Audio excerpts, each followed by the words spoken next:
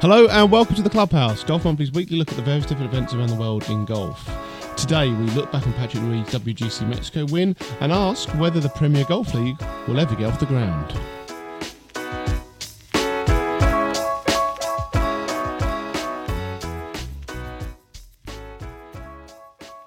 Hi, I'm Wayne Riley. You're listening to the Golf Monthly Clubhouse Podcast. Hello and welcome to the Clubhouse. My name is Tom Clark and I am joined today by Nick Bonfield. Hi Nick. Hi Clazza. And Elliot Heath. Good afternoon, gentlemen. So Elliot Heath, I don't know if you've seen Elliot or Nick, a picture of them, but Elliot is about half the size of Nick, and I always get a bit worried because I have to share a microphone, and Nick gets a little bit sharp elbows, don't you? Do I? Yeah. Well, to be fair, I don't think your elbows are that sharp, are they? They're probably quite rounded. Yeah, exactly. Yeah. Your words, not mine. So yeah, I can already see that Nick's really looking forward. You know, he's very much forward in his seat, primed and ready for elbows action, on the table, whereas Elliot is lurking in the background somewhere. So hopefully you can hear them both fine. I'm sure you will. Any golf over the wet and wild weekend? Nope, not for me. Although I think Elliot had quite a special round, didn't you, Elliot? Oh yeah, I forgot about this. You predicted I was going to have 29 points, didn't you, Nigel? I believe so, yeah. You proved me wrong. Come on, let's give a background for people who didn't hear last week. What happened at the weekend? I'll tell you what happened at the weekend. Well, that's why I've asked. Heath is back in the winner's circle. For the first time since 2012. You know, we were talking about me shooting under par. Yes. Recently. I shot under par slightly. You didn't shoot under par. The standard scratch was 72. Yeah. And I betted it by one to shoot 71. Yeah, but you didn't shoot under par. You're not falling anywhere. Let's get this right. Come on. So at the weekend, what was the tournament? The monthly Stableford. And how many people were playing it? Around 120 people. Wow. Okay, 120 field. At what golf course is this? West Byfleet Golf Club. Excellent. Westy B, Who's the most famous member at West Byfleet Golf Club? Dame Laura Davies. Exactly. So you know it's a hell of a course, and you tore up. You know, tore up the field, tore up. Everyone showed them how to play golf. Did you? Basically, it was a tough day. It was really, really tough. Winds of, I reckon, 15, 20 mile an hour. For anyone who didn't realise what that was Elliot pretending to be Graham McDowell, but go on, please. I think it was actually Tiger Woods. But was it? Was it not Graham McDowell pretending to be Tiger? Something like that. Exactly. Yeah, but after 12 holes, right, in winds of 15 to 20 mile an hour, I was 2 under par gross, bogey free. And so as ever, you choked, didn't you? I hit a lovely shot into the 13th, which was too much club, and then basically, after my birdie on the second hole, I was just nervous for the entire round. I know you always say I'm mentally weak, but I actually am. It's incredible. Like, I made a bogey on 13, first of the day, and from then on, all I could see was danger. Every single shot. In fairness, it's a difficult stretch, isn't it? Excuse my fat elbows, sorry, as I muscle in here. It's quite a tough stretch. So you're now talking about Elliot. Have you just gone in on to Elliot's story? I was about to defend him. It's a very difficult stretch, the golf course, 14 to 16. I have been a member there myself for several years. I'm not currently, but I was in my younger years. Yeah, it's a tough stretch. 15 and 16. Is this like the same story that you play rugby because you once played rugby at school when you were 14? No, this isn't the same at all. You're the one who refused to scrum down with me. So. That's something which shouldn't be said on the podcast. Anyway, but 15 and 16 are two very difficult back-to-back. Look, stop. No one wants to hear this. No. But yeah, exactly. Stop budging in. Come on, Elliot. So what happened? Come on. What? You're barging in the winner's press conference here, mate. Exactly. Trying to defend you. Last time I tried to defend you for choking. Jeez.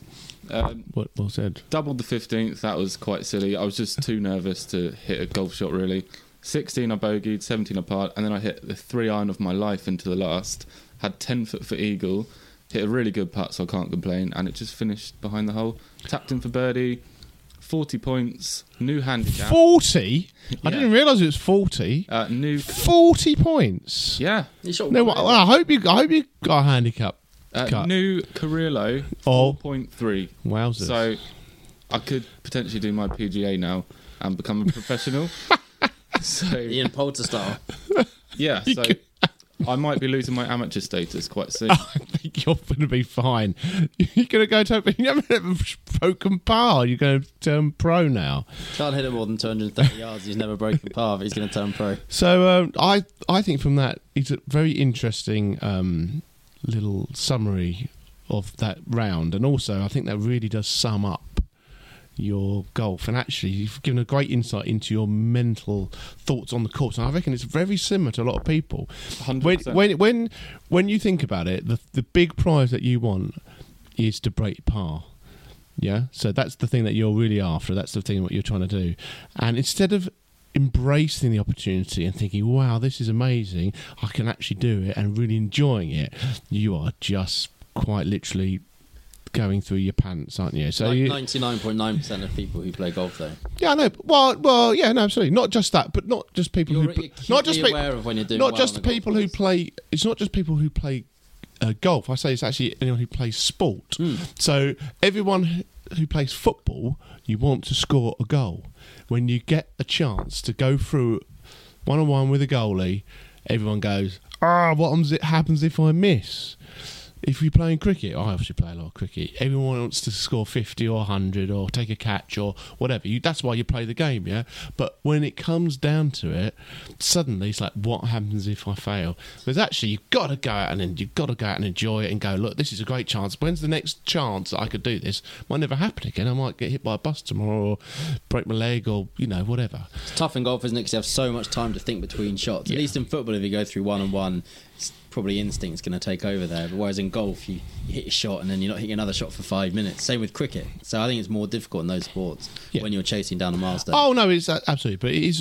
It's. I think a lot of people listening will actually have been in maybe similar situations and had same issues.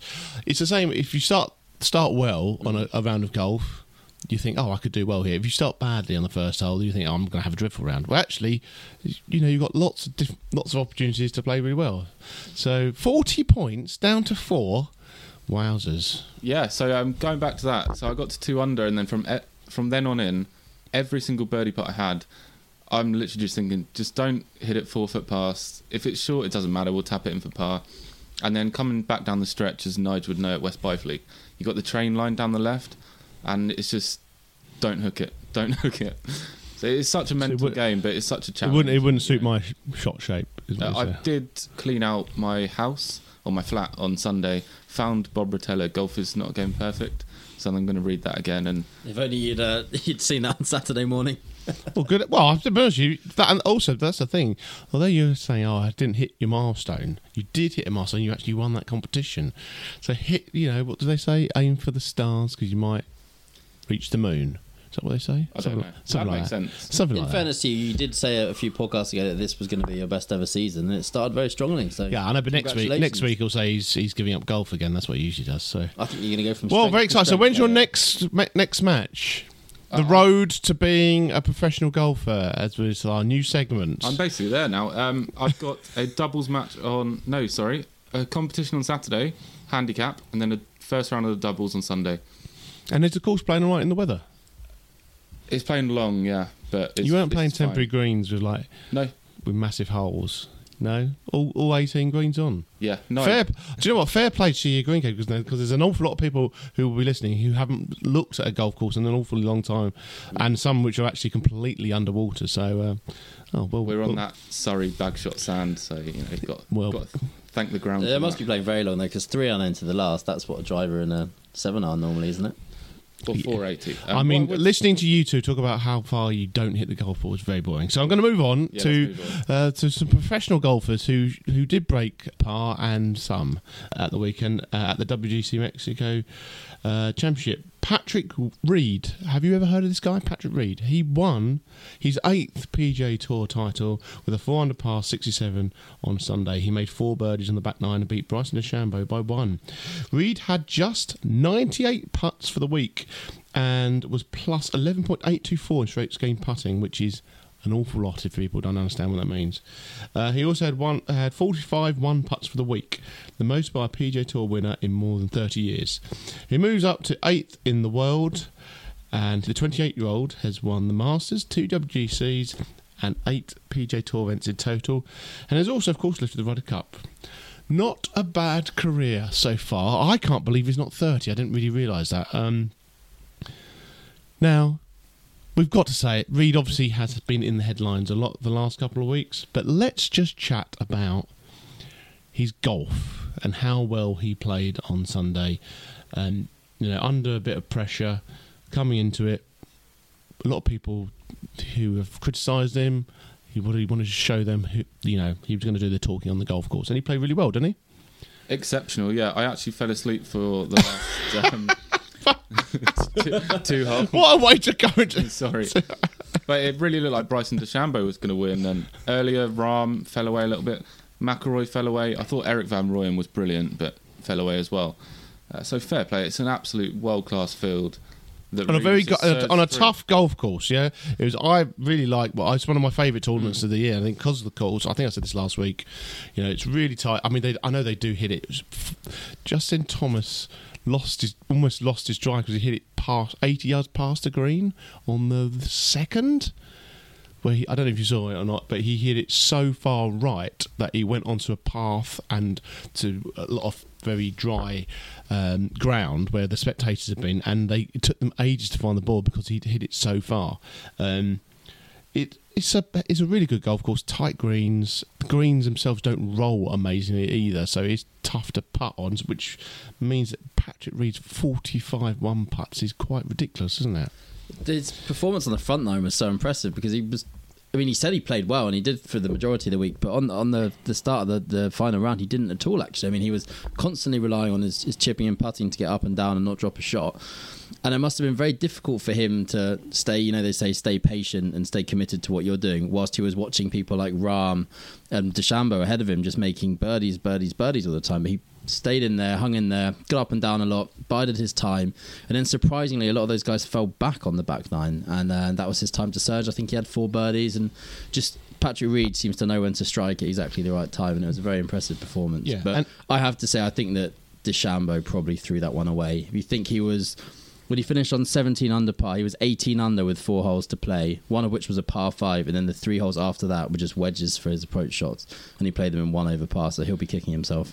Yeah, I mean, DeChambeau, he's obviously been through a lot of changes on his swing, on his body shape, actually, hasn't he? He but bulked up so much, so he's trying to hit the ball further and further. He looks so awkward over his putting.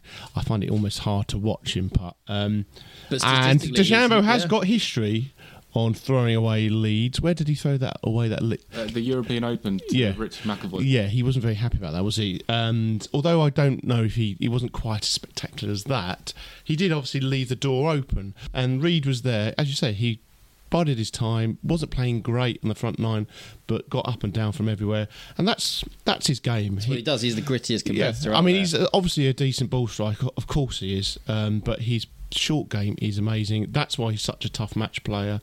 That's why he's so good at the Ryder Cup, and why he's done very well at places like Augusta, where you have some very, very tricky situations almost on every hole, whether it's chipping or putting, and he knew how to get it done. So. If I could just interject here, what I thought please do. Quite interesting was that Rahm was 4 under for his final round through 5 holes, finished 4 under. McIlroy 3 under through 6, finished 3 under, and Bryson played the last 4 holes and 1 over. So the pack did come back to him and didn't push on as you might have expected on the back nine, especially when you consider that I think the back nine was playing easier than the front nine throughout the course of the 4 days. Yeah, but it's not that. It's not really that tight. There was a low score every day in the field, but there's not consistent low scores. If you think about it, like he's won on 18 under, so it's like 4.5 under par, whatever, around. So it's not that low. But still, as we said, the way he made that birdie on 16, where he bent his approach around the tree and he knocked it to tap in distance, and then followed that up with a birdie on the par 3 where Bryson had fallen back with a bogey. As I said, he just knows exactly the right time to strike, and he even got away with bogeying up the last to win by 1, and hats off to him for a great performance. I mean, I was obviously slightly disappointed by one person's performance in the final round, which of course was Justin Thomas. I'd tipped him to win, quite a big tip as well, 10 points. And he was leading going into the final round, and I really thought he was going to do really well, although obviously it just wasn't his round that day. Wasn't helped by Elliot Heath sitting across the table from me, knowing that one of the rules that we don't do on our Skype chat is that we don't try and jinx the player if they're doing well. And he Skyped me going, "Oh, Justin Thomas is leading. You tipped him." And just as he was about to tee off, and it didn't go down very well, did it? No, looking there, and in the top 11 players, he's the only one to have shot over par. Yeah. He just had a bit of a mare, didn't he? So It happens. But that happens around. You know how hard it is to break par, Elliot, of course. But he shot 67, 65, 67, 66, 65 in the 3 rounds before it. So they were 3 outstanding performances to put him in that place. I mean, he still finished 6th. So with a 2 over par, 73 in the final round. A word on McIlroy. Please do a word on world number 1, Rory McIlroy. I think he shot 6 under par in the first round. His putting was like plus 3.5 strokes gained or something like that. His putting was minus strokes gained every day after that, and he still only finished 4 back. So we'll say it again: his ball striking is just on another level, and he really needs to sort his putting out. Essentially, looking down the leaderboard, which we have the top 10. There's only 2 players who broke 70 every round. So 3. So that was Reed, McIlroy and Hatton. So that's the thing that Rory is on a different planet, and I know his putting isn't the greatest, but he still is shooting. I don't know what his average strokes his are. Ball this striking year. is so good that if he has an above average week on the greens, he's going to win by he wins by so far. He averaged, I think, just positive strokes gained putting, but as Elliot said, he was negative for the last 3 rounds.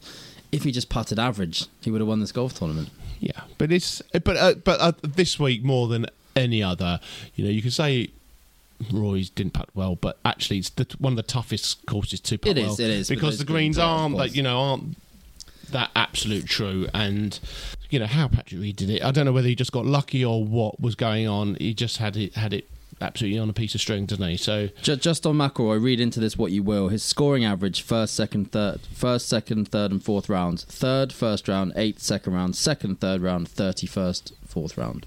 So he's obviously having some final round issues. Sorry, what was that stat again? He's struggling in final rounds. Yeah.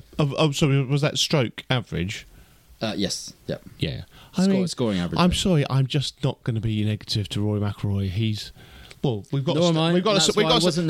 number 1 he's world number 1 for a reason. He's not going to be world number 1 for much longer the way Jon Rahm's going, unless he sorts his putting. Hang on a minute. Where's this come from? He's not. So you're suddenly writing Rory off? No, not at all. But Jon Rahm shot around 6 shots worse than him in the first round. Jon Rahm shot one shot better, beat him by 1 shot at the weekend. So, what's your point? Jon Rahm. What's your point? Yeah, that's my point. Jon Rahm can putt. Jon Rahm can putt, so he's beat Rory by 1 shot. That's what I'm saying. Sorry, that doesn't add up. The general theme here is that McIlroy is struggling a little bit on the greens. Let's not get too carried away. A little bit on the greens. He's had 6 top 5s in a row, and if he has, we're looking for things which aren't there. Yeah. And I'm loath to criticise him, and I'm not criticising him. All I'm saying is that if he finds a good week with the putter, he wins a golf tournament, and it's so hard to do that with the game as it is at the moment. So hats off to him for that level of consistency. But also, that is also because putting is something that all the pros are pretty decent at. I know some of them are better than others, but this week, who was the best putter? Patrick Reed. Yep. Obviously, he had 45 1-putts. He was plus 11.8. Who won the golf tournament? Patrick Reed. It doesn't matter whether you're Rory or you're Patrick Reed. If you have an outstanding week on the greens, the chances are you're going to win the tournament. But the fact is that's 2 consecutive weeks now where McIlroy hasn't won the golf tournament because of his putting. Yeah, where does he finish? Again, I'm not criticising him for finishing top 5 6 times in a row. And also, that is why he hasn't won the last 2 golf tournaments. Yeah, that's fine, but you can't win every week. And I'm not saying you have to. Tiger didn't win every week when he was the best putter in the world at the turn of the century. So, one thing we should say about Rory this week, by being world number 1, has now surpassed Sir Nick Faldo's record of 97 weeks as world number 1. He's now 3rd on the all-time list with 98 weeks, slightly behind the 2 people ahead of him, Greg Norman, 331 weeks, and a certain Tiger Woods with 683 weeks. So, as we say, Rory, if he putts better, he'd be winning other tournaments. Yeah, I think everybody agrees with that, but he's not doing bad for himself, is he? And if he has that week at a major, which is what we want to all see, then he's going to blow the field away, isn't he? As we said last week, it's so impressive that his long game is so automatic. He never seems to have a bad week tee to green. Yeah. So that was his, as you said, 6th top 5 in a row. That's outrageous, isn't it? But yeah, so should we move on to anything else we want to say about Mexico? I thought, again, I just hope that it stays there for a good few more years. I don't know whether it will be or not. I don't know. But I think it's just one of those refreshing tournaments which I hope the best players in the world play at. Other news. Victor Hovland. Oh, yeah. Do we remember him, Elliot? He's the person that you said was going to be the next big thing, going to make the European Ryder Cup team, even though he'd only just turned pro. He's going to be the next best thing since sliced bread. Well, he won his first PGA Tour title. Something which may have gone under the radar for some people because he was at the Puerto Rico Open at the same time as the WGC Mexico. Now, what's bad about this? The Puerto Rico Open is a bit of a curse because the stat is that everyone who's won there has then never gone on to win another PGA Tour title. Is that right? Yeah, that's correct. Which is an incredible stat, including Tony Finau. So he's the one who's had, how many seconds? 20 or something like that? 7 seconds since he won that event. Oh, I thought it was more than that. No. Oh, since that event. Yeah. He has had 20 second places or something like that, hasn't he? Surely not. I don't know. Oh, well, I'm just making up stats to go. But yeah, a massive win for Big Vic, up to 60th in the world from outside the world's top 100. A brilliant birdie on the last after looking like he gave the tournament away on the 11th hole where he made a triple bogey. He was under a bit of pressure. He was a bit like you, wasn't he? At West Byfleet, but then he manned up, didn't he, on that last green? Yeah. Hold a cracking putt. If everyone wants to check it out, go search for it on Twitter or YouTube. It's really decent. Commiserations to Josh Teeter, who came second, the journeyman, who was essentially in tears at the end of the round after just missing out on his first ever PGA Tour win. Yeah, and any other stats about Big Vic? What's the best stat about Big Vic? He's the first... Oh, yeah, first Norwegian PGA Tour winner in history. Well done, Elliot. What an amazing stat that is. I know, but that is pretty amazing. If you're the first person from your country to win on this huge sport, huge tour event, it could be the catalyst for a lot more. He's now 20th on the list, the Ryder Cup points list. Hang on. Elliot's put his finger up in the air. He's remembering things about Big Vic. It's got him into Bay Hill for the Arnold Palmer Invitational next week, the Players' Championship, the US PGA Championship, and he's got his card until 2022. So a massive thing for him. It gives him the chance now to get into all the majors. He hasn't got into Masters yet. He needs to get into the top 50 the week before the Masters, so he's got a few weeks to still do that because he's now 60th. He's only 10 places away. He'll probably do it this week with a top 10 or top 15, I'd imagine. I don't know if top 10. Maybe top 5? Top 5 to top 10, I think. If he just wins again, that'll do. Yeah, he's a big chance, and he could be someone who's really exciting. A name that still not everybody knows. Obviously not a household name yet, but one that we really think is being fast tracked to the top of the game, and he's doing that under his own steam. Hopefully, the Puerto Rico Open curse won't strike the Norwegian. Hopefully, yeah, and we picked him for the Ryder Cup team, didn't we? When you say we, you did. Did he make our final 12? Yeah. Wow. How did that happen? I don't know. But, so great news for him. There are a few other things which have happened. Charles Howell III, now this is a good stat. Charles Howell III has now earned $1 million for the 20... Already? He's already made it?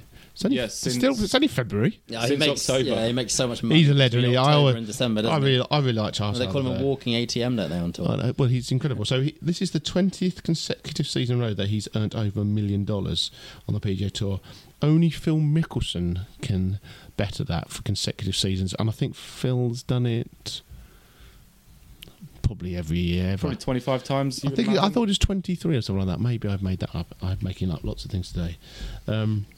Obviously, he's one of those players who just hasn't won enough. I think he's only won twice, including 2 November. No, it wasn't last November, was it? No, 2 Novembers ago, November on my 2018. birthday when I picked him. Yeah, remember that? We were at Burnham and Berra and we watched Charles Howell III win. What a ledge. And then some other news. Royal Troon is announced as the 2023 Open Championship venue.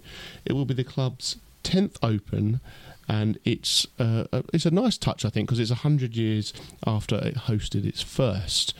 Who was at Royal Troon? Were you at Royal Troon, Elliot? No, I was in the office watching the Farnborough Air Show while you saw all was that, at Troon. that was the best Open of all time. That was your... That was your first year working for Golf Monthly, wasn't Massive it? stitch up. 2016. It was incredible open. I was there. Nick was there. Well, we had a rented house that was 500 yards from the first tee. If that. It was ridiculous. It was so close, wasn't it? Fantastic. And Troon, we went there not really knowing much about the place, and we had a really good time there. Lovely, lovely place up in Scotland. Beautiful beach, isn't there? Beautiful beach. Really we lively town centre. Well, Nice there was historic one town particular, which we won't go into too many details about, but the golf course was amazing. Postage stamp, which we thought, this little par 3 will be all right. And it had lots of drama there. And then, of course, the amazing final round, Henrik Stenson versus Phil Mickelson. Glorious weather. You get such good access, don't you, being a member of the media? I mean, I remember sitting on the mound to the left-hand side of the 8th green, just thinking, I can't believe I'm allowed to sit here. It was ridiculous. Yeah. It was a really good time. And, I think we're very happy that coming back. Absolutely, yeah. No we must complaints say, at all. where is Turnberry? When is Turnberry going to get another Open? If it gets the 2024 Open, which is a big if, because again, it'll go back to England. Because you think it would go back to England. Troon's in Ayrshire, so the chance of it being in Scotland and in the same area as Scotland, unlikely. If it was in 2024, as unlikely that is, then that's 15 years since its last one. 25 will be Portrush, I think. 26 will be Murfield. Is it 25 is going to be Portrush? I think they're again. doing Portrush again. Yeah, they signed on for 3, rumour has it.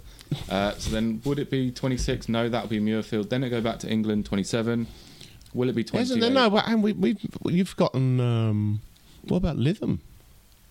Have you said Lytham? Yeah, Lytham, that'll go back there. Lytham hasn't been since 2012. 2012. Yeah. So when's hello? It's basically off. It's the going to road, be. It's on the road to. It's on the road. So if we're looking, maybe it's going to be 2029 or something. It's going to be 20 years since the last one. Depends if Donald Trump sells it or not. Well, there is that as well. Donald Trump probably does have a huge effect on if it's gone or not, although they wouldn't say that officially, of course. No. We'll have to wait and see, won't we? We'll find out in November. Is that when the election is? I should know these things. Yeah, really nice touch, putting it there a century after it first hosted. Yeah, I think, and Troon, I don't think everyone who was there, who managed to get up for Troon for 2016 will remember how amazing it was. So, really good time there. Now, but looking forward to the events for this week, there are 2. The Honda Classic on the PGA Tour, and also the European Tour is back with the Oman Open. The Honda Classic, let's look at that first. Over in Florida, the Florida Swing. Koepka headlines as the Florida Swing gets underway. The event once again takes place at the PGA National, which actually plays quite hard, doesn't it? It's one of the trickier courses on the season. Last year, Keith Mitchell won. I completely forgot he'd won this. I had a really good finish. I know, it was really amazing. And he beat Koepka by 1, didn't he? I think, or was it 1 or 2 shots? Yeah, I think he birdied the last. Yeah. This year as well, we've got Koepka, the likes of Justin Rose, Tommy Fleetwood, Shane Lowry, Victor Hovland. Eric Van Rooyen are also playing, and also you always miss him off because you don't like him, do you? You Ricky Fowler hater. Oh yeah, past champion Ricky Fowler. Yeah. Have you mentioned him? No, you haven't mentioned him in your little blurb here. What about Nick Taylor? Is he playing? Who knows? I'm not sure, but come on, we've got to mention Ricky Fowler. So who's the favourites this week? Koepka is the favourite, along with Fleetwood. Fleetwood's bookies favourite, isn't he? No, Koepka is. Oh. And Ricky Fowler as well. Purse $7 million. Not the strongest field, I think, after the WGC. But who do you think is going to do well? Elliot's put his finger up again. He's forgotten the name. Come on, what's his name? What does it begin with? Oh, it's very simple. Eric Van Rooyen. I was so impressed with him last week. I thought he really delivered playing in the final group or the penultimate group. He just looks the real deal, I think. What do you think of his trousers, though? Awful, but who else said exactly that? But I've got nothing against him wearing them. I think Wayne Riley said that on call, saying his trousers are dreadful. But it's a fashion. It's a not fashion sure you thing. find many people who are fans of that within golf. No, I mean that shouldn't stop him from wearing them. I know there's enough bad fashion which has happened on the golf course over the years, hasn't there? Nick, who do you think is going to do well this week? Anyone that you've tipped? I can see some. You've scrolled something on your bit of paper there. I would say, I think you mentioned this before, that Rose is very good value. Yeah, well, Rose is who I'm going for. He's 20 to 1. He hasn't had odds beginning with a 2 in a while. He was world number 1 pretty much about this time last year. He's still world number 13. And so- a good chance in a slightly weaker field than the tournament would expect as well. But you have to say that's because it comes between the Players' Championship, the Arnold Palmer Invitational, and New Mexico. And these top guys aren't playing 4 tournaments in a row. No, they won't.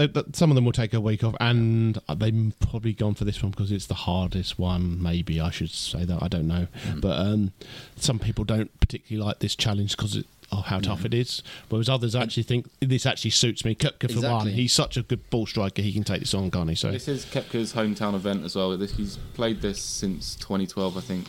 Yeah. Even in his Challenge Tour days, I think he used to get into it. And someone else who tends to play very well on difficult golf courses is my tip, Billy Horschel. Coming into the event off the back of 2 top 10s. He's finished inside the top 10 twice and inside the top 15 a further time in the last 4 years.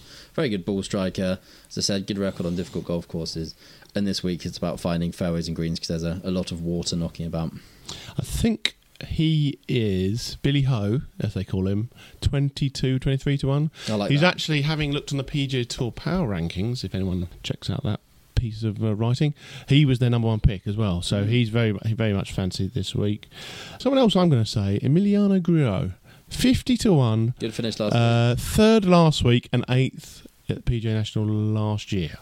So someone to check it out. I have got a couple of other people I've tipped as well, other than Grillo and Rose. But to find them out, you'll have to go to the Golf Betting Tips on our website. So Google Golf Betting Tips, click on the Golf Monthly Betting Tips post, or go to our Facebook or Twitter and you'll find the links there.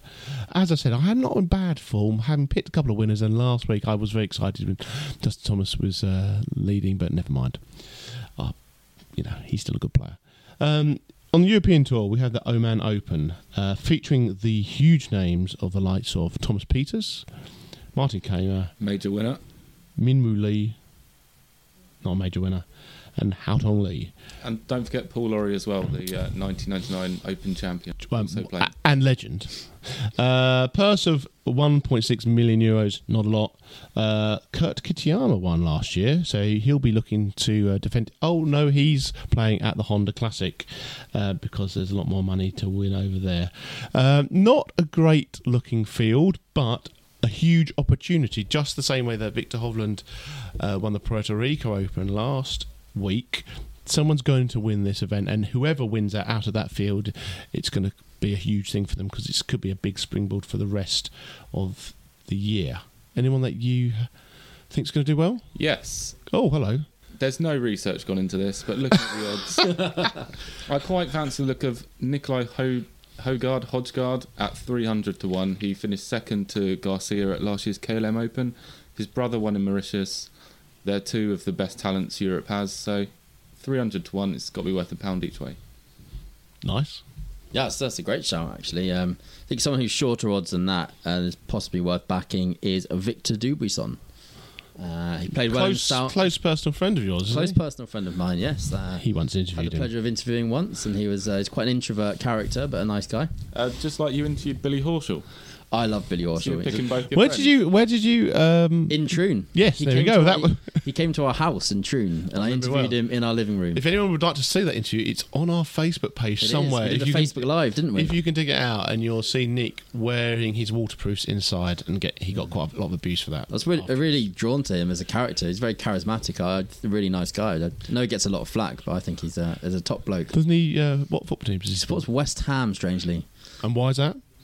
Yeah. Oh, because he watched the film with the guy who was in Lord of the Rings. Green Street. Green Street, yeah, that's right, yeah. So there you go. Some amazing Billy O facts there. But Dubuisson, he was playing well in Saudi Arabia. He played in the final group with GMAC. Obviously fell backwards, but it's been a while since he's been in contention. He's a good wind player, and it gets quite a lot of wind on this golf course because it's by the sea. So he's certainly someone I'll be looking out for this week.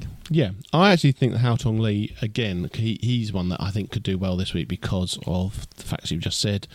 He's played well at Opens before, though actually the Open he played at, he was particularly still, but I think he could have a very good year this year. So for the rest of the betting tips for the Oman Open, do check out the Golf Monthly website, or Google it, or go to our Facebook page, or you know how to work the internet, you can find it. Moving on, we're going to quickly, and probably quite quickly because this could escalate, talk about the Premier Golf League. there was an exclusive interview which Rick Shields, one of our top 25 coaches, had on his YouTube channel with the CEO of the Premier Golf League, Andrew Gardiner, in which there was perhaps some new facts about it or new hopes about what it's going to look like. What do we think? Did you listen to it? I have listened to some of it, I'm going to say. Yeah, I listened to it. I know Nigel did. I didn't think we learnt a great deal, but it was good to see the man behind it. Mm-hmm. The one thing that I took from that interview, if you haven't seen it, listeners, it's well worth watching or listening. He doesn't seem 100% that it's going to go ahead. That's what I got from it. So I don't think it's going to go ahead. He didn't say it's going to happen. He seemed doubtful. He kept saying if and not when. So I think McIlroy may have really stunned. So since the last podcast, Rory came out and has said that he's not going to sign up to it. He says the more he finds out about it, he just doesn't think it sits right with alongside the European and PGA tours. Mickelson, on the other hand, sounds like he is very interested in it and actually could be signing up to it. And you're probably right. At the moment, I think it's very much in its infancy. We don't know whether it is going to happen or not. And a lot of putting your finger up like you're in school at the moment. And Elliot's actually just elbowed Nick out the way. This is incredible scenes. It sounded a little bit like a pipe dream, not to be offensive at all, but it almost sounded like he was plucking things off the top of his head, like he was just pitching stuff. I know he says he's been doing it for 6 years and they've gone through everything. Another thing that also surprised me was that he hasn't spoken to the PGA Tour about it, because I think he knew what their answer would be. How is it going to become a feeder tour when they haven't even spoken to it? It just it doesn't quite match up to me, and I think I said this last week, there's just too many hurdles. I think the PGA Tour is too strong, and I guess all will be revealed. I know that Neil Tappin really thinks it's going to go ahead, and I completely get that. Who's Neil Tappin? Golf Monthly's digital editor. Oh yes, that's who it is. I completely get that perhaps it might be quite entertaining for viewers, but it'll be a very interesting road for the next 2 years. My big takeaway listening to that interview was I actually don't think it's going to get off the ground. As you said, he used a lot of conditionals when he was talking about it, if it goes ahead, etc. McIlroy's out. If Woods doesn't sign up to it, which I don't think he will, because he has to play 18 tournaments between January and August, not including the major championships, and his body simply can't do that. So at the very least, they would have to substitute for him. So if someone like Koepka or DJ says they're out, then I think it falls apart, because their whole ethos, the whole selling point is that it's the 48 best players in the world. And if they don't have the 3 or 4 biggest names in golf, then they're not being true to their own ethos, so I don't see how it can go ahead. I feel that I think it is going to happen, but not as we think at the moment. I don't think it's going to be this 18 tournament thing. I don't think that makes... That's too many. That essentially means you can't play a European tour or PGA Tour schedule. We looked at this last year and we said how many tournaments did the main top players play. I think it's something like 23, 24, something around that number. And if you think 18 plus 4 for the majors plus weeks off, yeah. So I they're not going to play PGA I just don't think. I think it will take off in some form, but I do not think it's going to be an 18 tournament event. I think it's going to be much smaller field, a much smaller schedule than that. The one thing which has the biggest effect is that there is a lot of money going to be involved with this, and there's going to be a lot of money thrown in it, and that's the best way of getting the best players to come and play. I already have my thoughts on this, that actually if they want to turn it into a team event, I've said this in the last couple of podcasts, why not involve some of the senior tours? Why not involve some of the female tours as well? Get them involved with it and actually make it a proper, golf thing, involving all different ages and everyone around the world. And I think then it could be much more attractive for people to actually look at. The simple answer there is that the sponsors don't want that. They want the 48 best. If we're being honest, they want the 48 best male players in the world, and they're providing the funding. So they don't actually want that. So we'll have to wait and see. But at the moment, I think they're finding out the issues. They knew that there's going to be issues around it, and Rory's probably looked at that and gone, 18 events, I don't think that's going to work, is it? I mean, what am I going to do for everything else? I really need to go to this place and this place and this place. I want to go to that place. I don't think I should be told where to go for this other thing. Yeah, so you can't play a PGA Tour schedule and be part of the Premier Golf League as it stands currently. And we were discussing in the office earlier that maybe something like a 5-event schedule, almost a reimagining of the World Golf Championships. It might actually work. Yeah, I think. But 18 is far. I too don't many think the as far as I'm WGCs concerned. are going anywhere either, to be honest with you, at the moment. But I think they need to work out the schedule. We've been saying this for a long time, that the golf calendar is a bit all over the place. They moved things around last year. They put all the majors in one place. It has meant that we freed up a bit of time for the European Tour to get a bit more limelight at the end of the PGA Tour. But then actually, a lot of people said, we didn't actually like all the majors being crammed in together. I know I say this a lot because I always bring it back to the sport which I really, I play a lot about. But cricket has been dealing with this for the last few years. When you look at things like the IPL and the other 2020 franchise leagues around the world, where people are no longer playing for their the national teams that they play, but not only that, not even the county setup as well, because they're having out all these different opportunities to play around the world. But they seem to have actually got their schedule kind of sorted out, so people can play almost in as many of them as they want to. I think golf is going to have to look like that. This just totally kills the PGA Tour. If Commercially, it ruins the PGA Tour. It hampers their profits no end. So they're not going to take this line down. They're certainly not going to sign up to being a feeder tour for a tour above them, in theory. Another issue I have is the 48 people who are playing in this from week in, week out. What if they get injured? What if they suffer this loss of form? What if they're not motivated to train hard and practice a lot because they've got all this guaranteed money, and therefore the product suffers as a result? There's so many things that I don't like about it. The thing I like the most about golf is seeing a complete randomer on a major leaderboard with someone like McIlroy and Koepka. You lose all of that. There's no fluidity in terms of who comes into the 48 throughout the course of the season. And I think my biggest point here is that you can have too much of a good thing. I really believe that. No, I understand that. Well, I think this could potentially make it. I don't think they want to replace. We don't want that massive tournament where anyone can win out of 150 players, that to be replaced. But it could add a nice new bit of drama to golf, a little bit different, not every week, but every now and then, which I think actually could be quite interesting and exciting if they get it right. And there's an awful lot of hurdles for them to jump over. We've already said that. None more than trying to get people to sign up. However, there is one thing which makes them sign up, and that's the money. So we will wait and see, and we will have further updates. I know you want to say more, but we'll leave it there. Otherwise, we're going to be forever and a day on it. And at the moment, I think the Premier Golf League, it's all hearsay, and we're all wondering what's going to happen here and there. So we will update you over the weeks when no doubt we will have further updates or non-updates about the Premier Golf League. Yeah, sorry. We are going to hear about player commitments very soon by the sound of it. So there should be a lot more news very soon. I know Mickelson said he'll know by the players, which is 3 weeks away. So yeah. I do wonder if I think Mickelson is. Why wouldn't you? I think Mickelson's the one that we know is very interested in it. Mickelson, he's obviously coming. He's nearly 50, so actually he's like thinking, do you know what? Why not? I might just try and do it. I've done almost everything else. He probably wants a team as well, doesn't he? Yeah, he wants to do that. He's seeing this as an opportunity, not just for the next year, but for future down the line. So I wonder if he's actually probably he's trying to pressurise other people to say, no, I'm going to get involved. Come on, get involved. If I'm involved, it's going to be good, isn't it? So no, we'll wait and see. So we also got a couple of. We asked for your reader questions or your listener questions.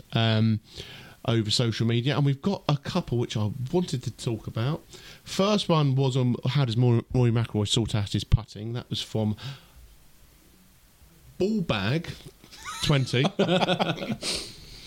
That's BAWBAG, if anyone's wondering, on Twitter. How does Rory McIlroy sort out his putting? I think we've already covered this a little bit today. He needs a drastic change because it's been not elite but not world beating for long enough. I think he should go back to a centre shafted putter. Just had that thought because I remember when he was at his best. You think about this way too much. In 2011 when he won the US Open and was on top of the world. He's on top of the world now. He's not putting badly, is he? He needs to change something drastically. I disagree. Maybe speak to Adam Scott, start doing the broom handle. Webb Simpson. She puts up putting left-handed. Whatever, yeah. Does he use a performance coach? I'm not sure the answer to this question, because someone like Francesco Molinari started working with Dave Allred and turned himself from a below average putter into a much higher than average putter. So perhaps he could consider working with someone like that, an elite performance coach. And then I just think it's repetitions, isn't it? It's practice time.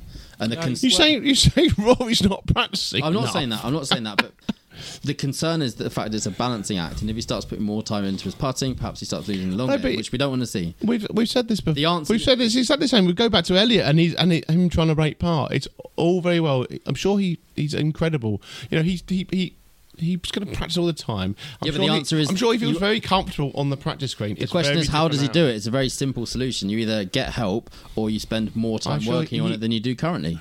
There's no magic wand that fixes it. No. I think there's more. There's a mental thing in there as well. You know, when you're out on a tournament green, it's completely different than if you're on a practice That's screen. why I'm suggesting he works with a performance coach like Dave Allred. He does. He works with several people. So, you know, and has done for many years. But So does he work with a performance coach?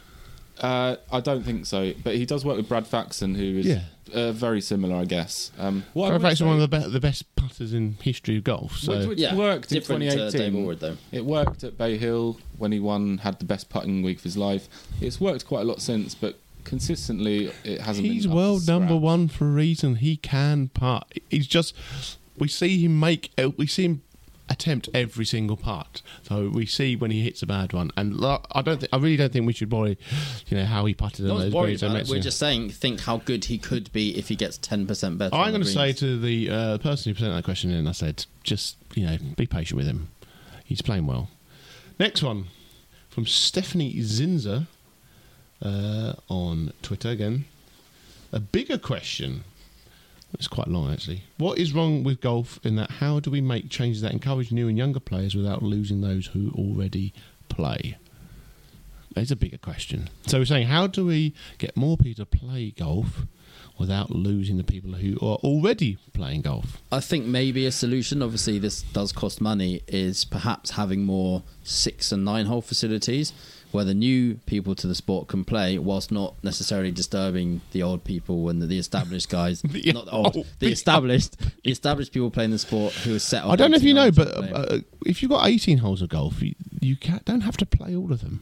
I understand that. You can play 6. Maybe more 6-hole facilities, maybe adding things like simulators into your pro shop or something like that will attract younger people, that takes less time, something like that, and that way you don't disturb the people who just want to go and play 18 holes as they have done their whole lives. That would be a way, potentially. Is it fair to say that there is no solution to this, and that golf is I have a screwed? solution. No, Because I have a solution. Money runs the world, I have a solution. and money is always going And to... how much money is there in golf? There's an awful lot of money in golf. I mean, outrageous amounts of money in golf, especially at the top of the game. It's outrageous amount of money there is. There's not many sports, I think, which have the same. You know, we always look at the highest paid sport. You always get these lists, the highest paid sportsman. Yeah, there's Tiger and Mickelson have been in that forever. There's a lot of money in our game, and there's a lot of people who play a game. I have a very simple solution, which is that it's got to be put in front of more people's eyes, and it's got to be put on terrestrial TV or free-to-air TV or different kinds of ways of getting the sport out in front of people, whether it means putting it on Netflix or whatever. I don't know, but it's got to be put in front of more people's eyes, because that's the only way that people are going to go and play the game of golf if they actually see it. You know, the old times of people going along and watching it with their parents and then deciding to go to the golf club, you know, those times are gone, because there is no sport. I'm talking about UK, where there's no live golf on terrestrial TV this year for the first time since TV has been broadcast. Barring the Olympics. Barring the Olympics, 50 other sports. very fair point, Elliot. I had actually forgotten about the Olympics, but absolutely, barring the tournament which is going to be shown in Korea at 2 a.m. Japan. in Japan at 2 a.m. in August. That is the only live terrestrial, and that will be behind the red button or on a different. There is nothing to be shown. There's no terrestrial Masters. Yes, there's highlights, like anyone's going to watch the highlight of the Masters at 2 a.m. And this is going to have a huge effect on it. We're already losing generations of golfers, and this is just not going to. It's something that which until it gets sorted out we're going to be lost. Can I respond? You know, I fundamentally disagree with almost everything that you just said. That's what I think it's such an antiquated, lazy argument to say that because it's not on terrestrial television, people aren't seeing it. More people are seeing it, and if you think that some random 16-year-old is just going to sit in front of Netflix and randomly select to watch golf and then sit there and be captivated by it, I think you're quite deluded. Also, what I would say... it's not about that. It's about giving them the option to have that. I'm not saying every 16-year-old to do it. And also, when you say it's on more places, do you mean, it gets shown on YouTube? No, or it gets YouTube, Twitter feeds, highlights everywhere. No, sorry, I think highlights all over Twitter, Facebook. If I go and look at the shots which are on Twitter at the moment, it'll be that bloke who shanked it on St Andrews first tee will be everywhere, and it'll be someone else mucking about, and it'll be something about Patrick Reed. It actually won't have anything to do with actually watching the golf and about the game of golf. I just think the thought process that someone sits down... And I'm sorry, the numbers are falling, Nick. The numbers are falling. Okay, let me counter with this.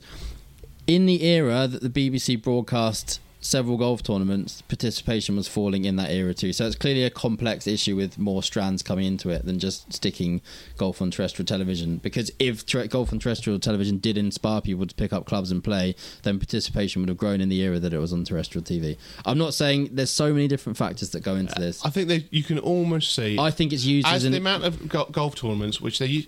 Think back in the 80s and 70s, we used to have live golf. You used to have celebrity golf. You used to have all these different kinds of things on, and that was when we only had 4 channels. You know, there used to be loads of tournaments. There used to be Wentworth. I can remember watching the match play at Wentworth and Ernie Els winning. That was me. That's before I was working with Golf Monthly. I was a teenager. You know, those events are not going to be seen now. I can remember Nick Faldo playing in the Masters and winning the Masters. That's now not going to happen. How many millions of people watched Tiger Woods win the Masters last year on the Sunday? I think it was something like 12 million. All this, though, the coverage is too expensive. That's why BBC don't have it. Why people aren't playing? Too expensive. Is that it? It's Golf not. is just too expensive. It's not. It's the fact that I think it's sometimes used as an easy excuse. Oh, why isn't golf going on? Because it's not on terrestrial TV. The fact is there is an inherent ceiling with golf in the sense that in this era where everything must happen quickly and no one has attention spans, it takes a bloody long time to play. And that is what's restricting growth more than anything else. I really don't, because why do people... So at the moment, why do people play cricket? So I know I keep on talking about cricket, but cricket takes a long time. Cricket... these numbers have actually, participation has actually gone up in the last couple of years, and some of that has been by trying to get more of the cricket onto terrestrial TV. There's going to be cricket back on terrestrial TV this year because of the 100, things like that. You know, the World Cup, some of that was on terrestrial TV. So the final, yeah, no, and some of the other games I think got were they? Yeah, I think there was 2 others that I think that got put on. I think off the top of my head, but you know, football, things like that. Those numbers are not being, you know, they push it out on terrestrial TV still. But that's a 90-minute expectation from some quarters that golf has the potential to become like a massively mainstream sport, and I don't agree with that at all. I think because you say golf isn't a mainstream sport to the extent of a football, for example, or an NFL.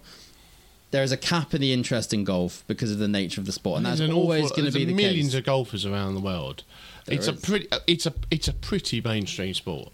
If you're some people talk about the growth of the game like it could one day be as popular as football. It's never going to get to that levels. No, because of the very nature of it. The growth of the game, I think, is to keep the golf courses of this country still being able to be actually upkept and being used. That's the growth of the game. I don't think they want to go so it's so huge that there's not enough places for people to play. There's more than enough places to play golf, and actually that's one of the main things. If you actually go around anywhere, you'll find a golf facility pretty much anywhere in the country. So that is incredibly, when you think about it, the actual potential reach is massive, but there is places which are just shutting down because they can't get enough people to get through the gates. And because it's a niche sport in terms of skill set required, in terms of time required to play it. I remember Lee Westwood said last year that golf is fundamentally too hard as well. Golf is very hard. There are some massive barriers facing entry and Nick, keeping people playing. Nick, at the moment, you seem to have shouted down my argument, which is fine. But what is your solution? It's not an easy solution. I think it's having more facilities like Topgolf. I think it's having 6-hole golf clubs. I think it's having 9-hole golf clubs. I think it's having golf clubs with simulators. I think it's having golf clubs where people turn up and have lunch and dinner and don't necessarily play, and creating this more welcoming environment. I honestly think golf could do with a massive PR makeover, to be honest with you, because some of the old issues are still holding it back.